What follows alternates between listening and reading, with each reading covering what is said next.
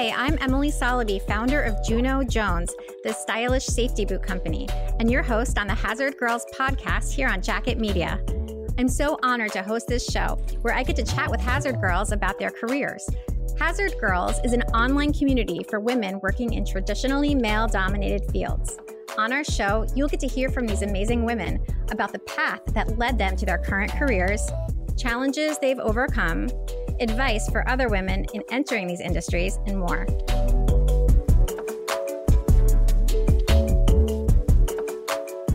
Libby Mangiarotta is the Chief People Officer of GE Frisco Company, a family-owned business specializing in supplying lumber and building materials across the Mid-Atlantic region. Libby has been in the construction industry herself for over 20 years, and she oversees the entire division of business that serves state and federal contracts at her company.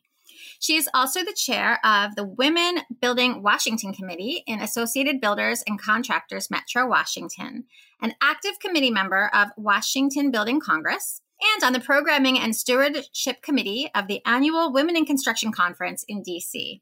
She volunteers in Project She Builds and National Rebuilding Day with Rebuilding Together Montgomery County to help renovate and provide critical repairs to vulnerable populations. Libby is a champion of helping the younger generation learn more about the construction industry and trades, and she is passionate about inspiring more women to enter the construction industry and elevate into leadership positions, which is so important because, we can't just get women in, but we want them to rise up to the top, right? Absolutely. Well, welcome to the Hazard Girls podcast, Libby. Thank you so much, Emily. I'm happy to be here. We actually met in person recently when I was in the Washington, D.C. area at a National Association of Women in Construction event at the Miller and Long Construction Company. And I'm so glad we met there and connected for the podcast. Absolutely. Because what a perfect match. It sure was. It sure was. I was so impressed by your line of shoes that you have. I think it's an amazing idea, an amazing product. So. Oh, I'm so glad you love them. That's great. Well, I'm glad that we connected and we are having a chance to do this. Let's start out by learning a little bit about you and your background. 20 years first of all, you look very young. So I'm trying to figure out how you have been in the construction industry for 20 years. Well, that is very flattering. But basically, I started my career in construction, which is how it's been 20 years already. Actually, so it's very interesting. I went to GW and I understand you did as well. Just found out. American, like right down the street. Sorry, American, but part of the DC neighborhood. Yes, we're all family there.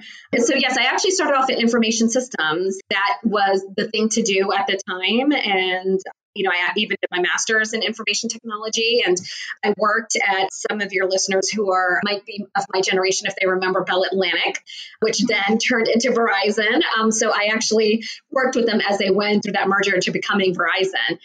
Which was a very interesting time. And then, very soon after I joined my father's company, I just thought it was a nice progression. My father has owned GE Frisco Company for 37 years now.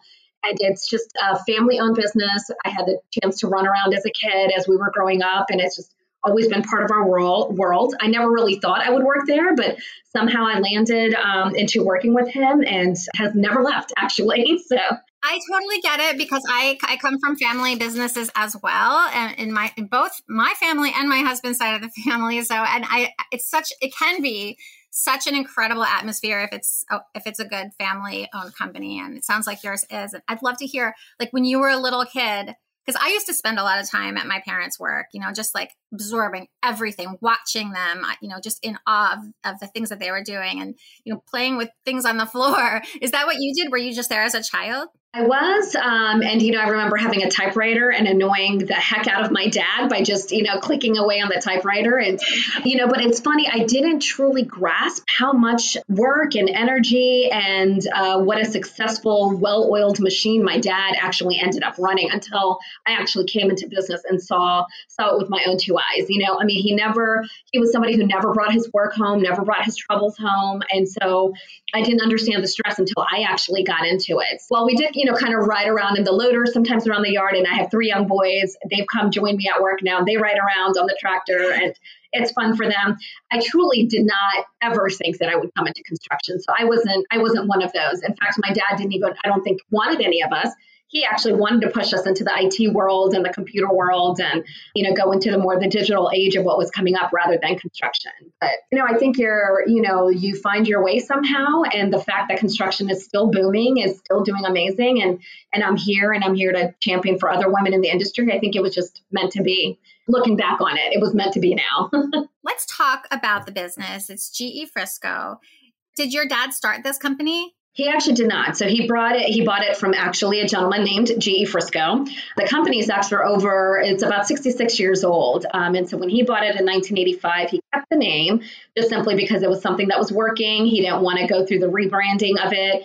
My dad's a first generation immigrant in this country. So I know that he was very conservative in how he was doing his spending and, making sure that the company was running smoothly, but not necessarily making so many changes that would keep people from coming to GE Frisco.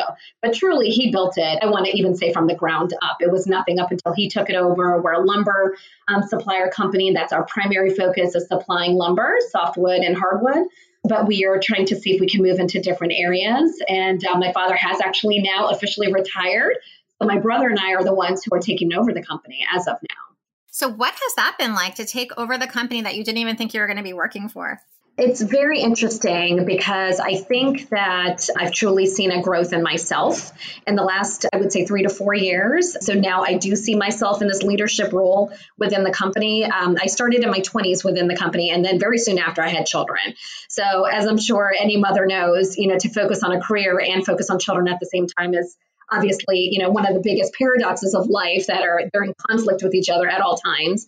So not that I took a back seat because I was always working, but I don't think I was able to devote as much of my own leadership into the company while I was raising my children. And now that I'm older, they're older, I feel that I can take on more of the role, which is where the Chief People Officer role came from. My brother is actually the CEO of the company, so we both share the company.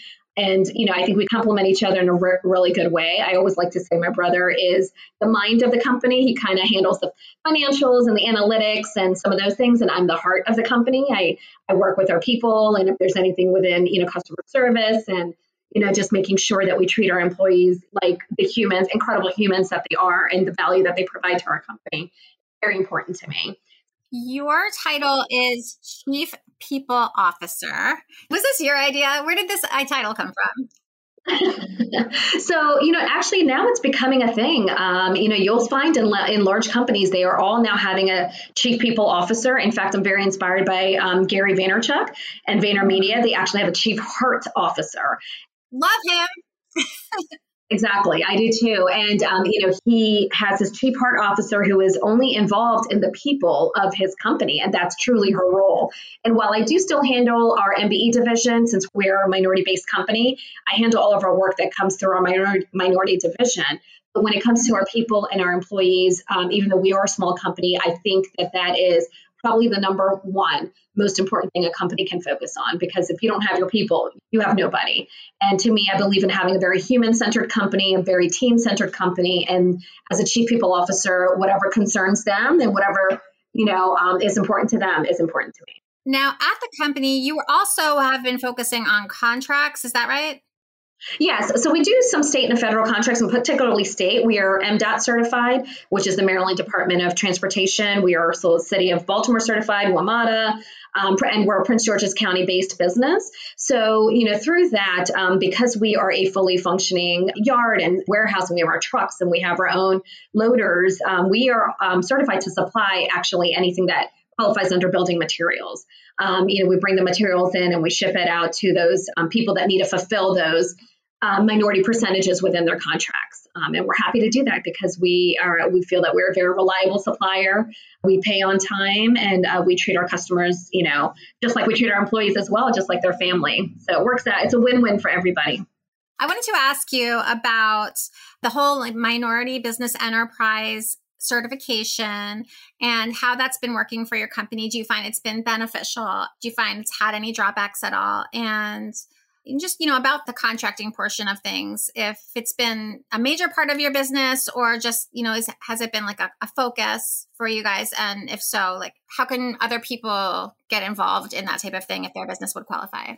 Sure. I would say that whatever state you're in, first, the first step is to always just figure out what are the qualifications you need to meet in order to become a minority owned company. In our case, my father, as the owner, he was an Asian owned minority. And so we qualify under those terms. And it's based on the owner's personal net wealth. It's also based on their tax history. It's based on the revenues of the business. So once you meet all of those qualifications, it's a certification process within each of those entities to get qualified and get certified. I would say that they are very helpful in answering any questions that you might have, especially a WBE company. I think that they want to get more women-owned businesses, on the map. I definitely think it's worth looking into wherever you live, just to see if that's part of your county, your state, your city, and getting those certification, because it certainly can bring a lot more work your way that you wouldn't otherwise have. So federal contracts and state contracts, they have mandates that, they want, a certain percentage of WBE companies or a certain percentage of minority companies. So it's certainly very helpful. It's not the largest focus of our business, but it is a significant portion that we work on. Yeah, I think it's great for women to know about this option, women-owned businesses to know about this option and to explore it, see if there's some opportunities for them. And also, as far as being an Asian-owned business, because you mentioned that you are an Asian-owned business, does that affect the culture of your company? Do you think it's influenced the culture of your company at all? It's actually interesting. I think my father, as a first generation immigrant into the country, because his accent isn't, totally Americanized. I mean, he's always said that, people have kind of viewed him a little bit differently. It's also nobody wants to work for an Asian, that sort of mentality in the construction world a little bit. But I think that, with me and my brother, we have the benefit of having been born here. We have the benefit of not having an accent, being well adapted into the American culture. And I do think that diversity, especially within construction, is coming into it. So if anybody does have a problem right now, we are seeing less and less of it. I think my father probably had to face more of those issues and probably had to, deal with that a little bit more than my brother and I. So I think not only are we, younger, but we're also, I think, a little bit more relatable to the rest of our employees, just having been born and raised here. We've all been through the same thing. We went through, all of us have gone to college here and school here. So I think that relatable factor helps us connect with our employees. You've taken on this role of people and culture at your company, Chief People Officer. So one of the things that I know you mentioned you're doing is working towards creating and maintaining a winning team culture that's rooted in inclusion, gratitude, and respect, you said. And of course, high performance of all employees. And you've talked about how important, of course, people in a company are really its greatest asset and how important it is to you personally. Can you talk a little bit about that and, just dig in a little bit more about how you're focusing on that? What exactly you're doing to ensure that the positivity continues and that you can spread the inclusivity and the respect? How can you help your company do this? Sure, certainly. So I think the number one thing is a company has to have a very clear purpose and it has to have very clear values. One of our first core value is family. And the second, third, fourth, fifth are positive, accountable, we are growing, and customer focused. So, all of those core values are actually listed on a wall right outside where I can see right now. So everybody knows what those core values are. We try to hone them in continuously. By family, it's kind of a two-parter. Not only are we a family-owned business, but we truly do believe anybody who works for us, we think of them as family, and by extension also their family members as well, because that's what allows them to be so dedicated to our company. Positive is definitely one of our core values. We understand people have bad days and they may bring that to work every so often, but in general, we want to maintain a positive atmosphere. We want to maintain a team atmosphere where everybody's looking out for each other. One of the coolest things that we do is build vision boards with my team. So every year at the end of December, we try to do it at the end of December. If it doesn't work out, we do it right at January. But our team builds vision boards, and that helps them to align their goals for the day. And these boards are actually lined up on the wall. They're posted up on the wall for all of us to see at all times, and it has their personal goals as well as some work goals with it. So, my job is I kind of check in with them throughout the year, see where they're at with their goal making, and it really inspires them to achieve the goals that they've listed. But it also inspires them as they're looking at somebody else's to see how they can help, the other employees in their company who are basically their friends now at this stage. I try to just maintain, a really good open door policy in my office. Anybody's welcome to walk in if they have an issue, if they have a problem. I sit down with them, I work with them. And then we also pass this message on to our managers, and they are responsible also for checking into their direct reports as well. So I think it's something that can be scalable at any company. Sure, we're a 20-person company, so I think it's a little bit easier to keep tabs on everybody and how they're doing. But at the same time, as long as your managers are on board and they're being trained the same way that you want to run your company, the same way you want to inspire them to treat the people that are directly under them, I think that it can be scalable. Now, we talked a little bit about your goal of bringing women in, not just to your company, but to the construction industry in general. And then, of course, like how we can help elevate them into, higher roles at different companies within the construction industry. What are your thoughts on how, are the best ways to go about doing that? I know, gosh, it's a huge topic, but, what are your main points on what you think is the most helpful?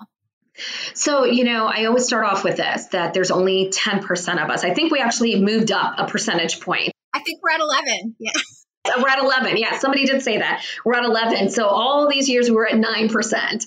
And I believe now we are at 11. I've been fortunate that, being the chair of Women Building Washington Committee, I've been able to be given a platform where I can kind of speak to those issues. And we've had leadership panels of women who have honestly talked about their trajectory into construction and how they've been elevated and how they've gotten into it. As we've seen the labor and workforce shortage that's happening, I think the answer to that is having more women join.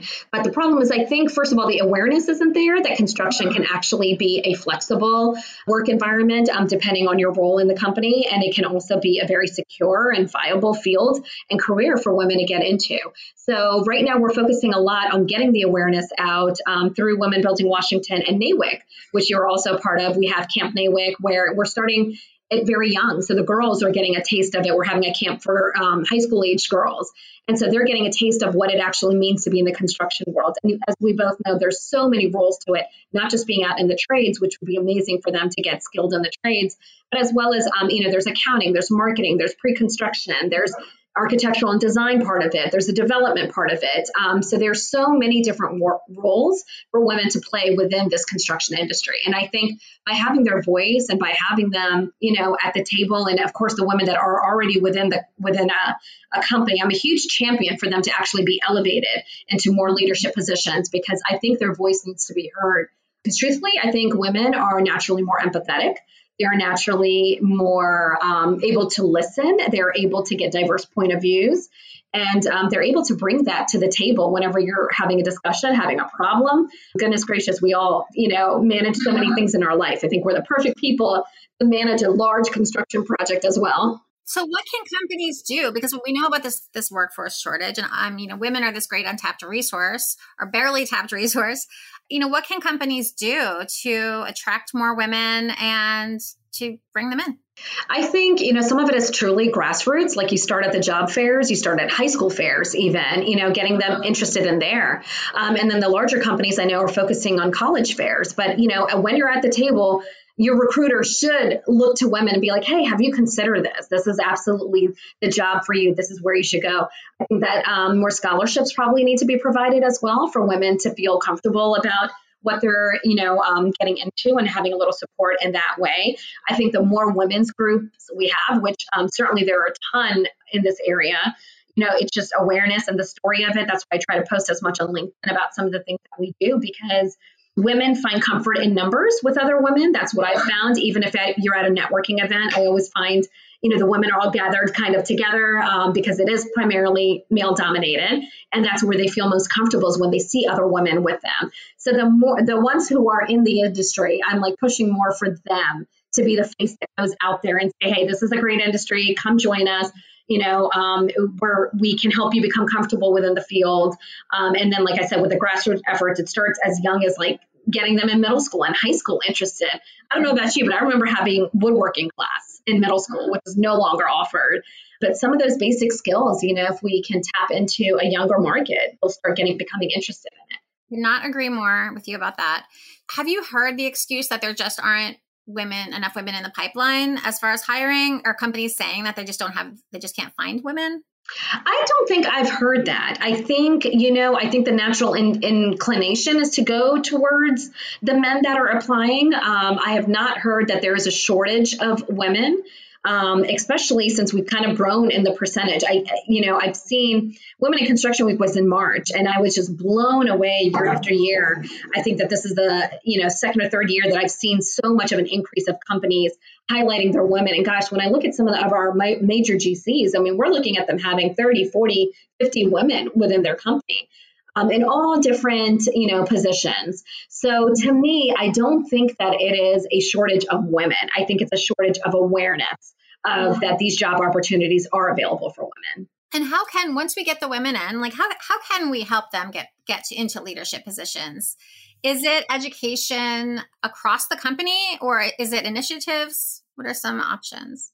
I think that it certainly is education. I love leadership panels. I love being involved in anything where you can get a sense of somebody's story. Through Women Building Washington, also, we're hoping to have a mentorship table, a mentorship roundtable. I truly, truly believe that we need mentors in our company. I hope that I am one to the 3 other women who are in our company. I'd like to think that I am. I don't think I ever had one. So I'm really passionate about being one. I think that having been in the industry for so long, I was probably part of the era that just didn't have those types of opportunities available to have a mentor. But I really do believe mentorship is important. I do believe also as women, we've got to look out for each other and we've got to support one another. I recently was on a panel where somebody said, okay, we've been talking about the men disrespecting the women in the workplace and women having to be stronger and overcoming those barriers. In my company, I have about 8 or 10 women, and they're kind of all catty with each other and kind of fighting with each other. How to do that? So those communication issues, I think, in the training, certainly the tone has to be set from the top. That this is, unacceptable behavior. The leaders have to set the tone of that company. Is where I would start. And I would honestly have trainings with them if they need to bring in a lawyer who comes in and trains on effective communication and teamwork and what that means to build up your team as opposed to, building them down and being catty about it. But I certainly believe the more women you have looking out for each other, the more we can elevate each other and all grow together within the center. Yeah. And I think that's improving every year, more and more. Yes, absolutely. I wanted to ask you, Libby, because I have your business card and on it says that you're also an investor. What kind of investing do you do? And is that something that are you also focused on diversity for that as well? I am. So I kind of invest in things that sort of speak to me. I'm an angel investor in this mental health app company. And what they do is they support employee assistant programs by providing this app for their employees that has therapists on it, that has yoga, that has meditations, as well as other things. And large companies are required to have an, employee assistance program. So I am an early investor in her company, which I truly believed in. She was a young woman out in Utah who, I spoke to her, kind of blew me away with her story. And she pivoted during COVID with her business idea. And it was something that I wanted to be involved in. I also have some real estate investments that I do, most of which is all passive. Because there's only time for so much to do. But certainly I'd love to invest in anything women. I have a few ideas of also engaging more women within construction and seeing possibly how I can create opportunities for them through investing as well. So I'm looking towards all those things, but haven't hammered that out quite yet. That's very cool, though. And it's a great trajectory, I think, for your career, because just think how many things that you could get involved with and how many people you could help. So right now, you said you've been doing this for 20 years. You're really at your prime. You're running a company with your brother, a family-owned company, and it's very successful. I was just wondering, because you've spoken a little bit about your background, are there any women that you have found who have really been an inspiration to you in the construction industry as you were coming up? Or I shouldn't say women. I should just say people in general, because it's always interesting when it's a woman, but men too. So can you tell us a little bit about your inspiration and who you credit? So actually, that's a great question. So there are 2 women. I was asked to be the chair of Women Building Washington by Lynn Stith Bennett. She's part of Coakley and Williams, and Melissa Kohler as well. And, I have had some conversations with the both of them who asked me when they, gave me the position, they gave me a whole lot of guidance of how to best serve this role as chair of Women Building Washington and what some other some other opportunities were that we wanted to explore within this committee it's actually part of ABC Metro. We're part of Associated Builders and Contractors Association of Metro Washington. So those two have been truly instrumental. And I know Melissa Kohler moved into being the president of BF Joy. She has since retired. And I've had conversations with her afterwards. But it's just, I feel that I look towards them, of these women who started off very young as well and worked their way up. They've had children. Debbie Livingston was also the president of ABC Metro for, I believe, 36 years. And prior to me even being the chair, I was able to, see her at the meetings and talk with her from time to time. And just, those three women from ABC Metro really, really have inspired me to be my best and to pick up after them of what they're leaving behind. So we've mentioned a lot of different organizations that you've been involved with. I just want to go through them so our listeners can check them out. So you mentioned ABC. What does that stand for? Associated Builders and Contractors Association. So we're part of the Metro Washington chapter as well as the Baltimore chapter. They have multiple chapters throughout the country, but that's a really, really good organization for the construction industry to get into if you're in any part of construction. Okay. And then, of course, NAWIC, which is the National Association of Women in Construction, which we're involved with. And we're partnered with them. Hazard Girls podcast is. And also you mentioned now She Builds. Is that part of? That's actually an initiative with WBW. It's our signature volunteer project that we do. And it's a project for women, by women, with women. It picks either a female shelter or a home with a female in it within Montgomery County. And we partner, and our entire team is all women. So the scope, the materials, the volunteering, we do it all together. And so this year it's actually on June 10th. And so it's a huge partnership that we have with Rebuilding Montgomery County together. And as a company with GE Frisco, we actually are partnering with Rebuilding to do National Rebuilding Day. This is going to be April 29th. And so there is a home that we as a company are kind of doing as our own charitable effort, in a sense, and team building effort to renovate a home in Silver Spring. And then, of course, you mentioned Washington Building Congress. Yes. It's another trade organization that has all sectors of, the construction industry, from legal to insurance to contractors. It's just a great organization to also be a part of. The networking is great. The workshops that they have are amazing. So it's really good for this area as well. So many terrific organizations for people to get involved with. And where can our listeners contact and find you if they want to connect with you? Sure. The best place is LinkedIn. Just look up my name, Libby Mendirata. Also, you can search for our company, GE Frisco, Frisco. They can find me there and message me anytime. I'm always available. Libby Mendirata, thank you so much for joining us on the Hazard Girls podcast. It was so great to learn more about you and GE Frisco and all the work that you're doing with women in construction. It's been a real pleasure, and we're excited to continue to follow your journey. Absolutely. Thank you so much for having me, Emily. Really appreciate it. You have been listening to the Hazard Girls podcast on Jacket Media, sponsored by Juno Jones, the stylish safety boot company. That's JunoJonesShoes.com. And you can go there to learn about our steel toe boots and to join the Hazard Girls community. I'm your host, Emily Soloby. Thanks so much for listening. We'll see you next week.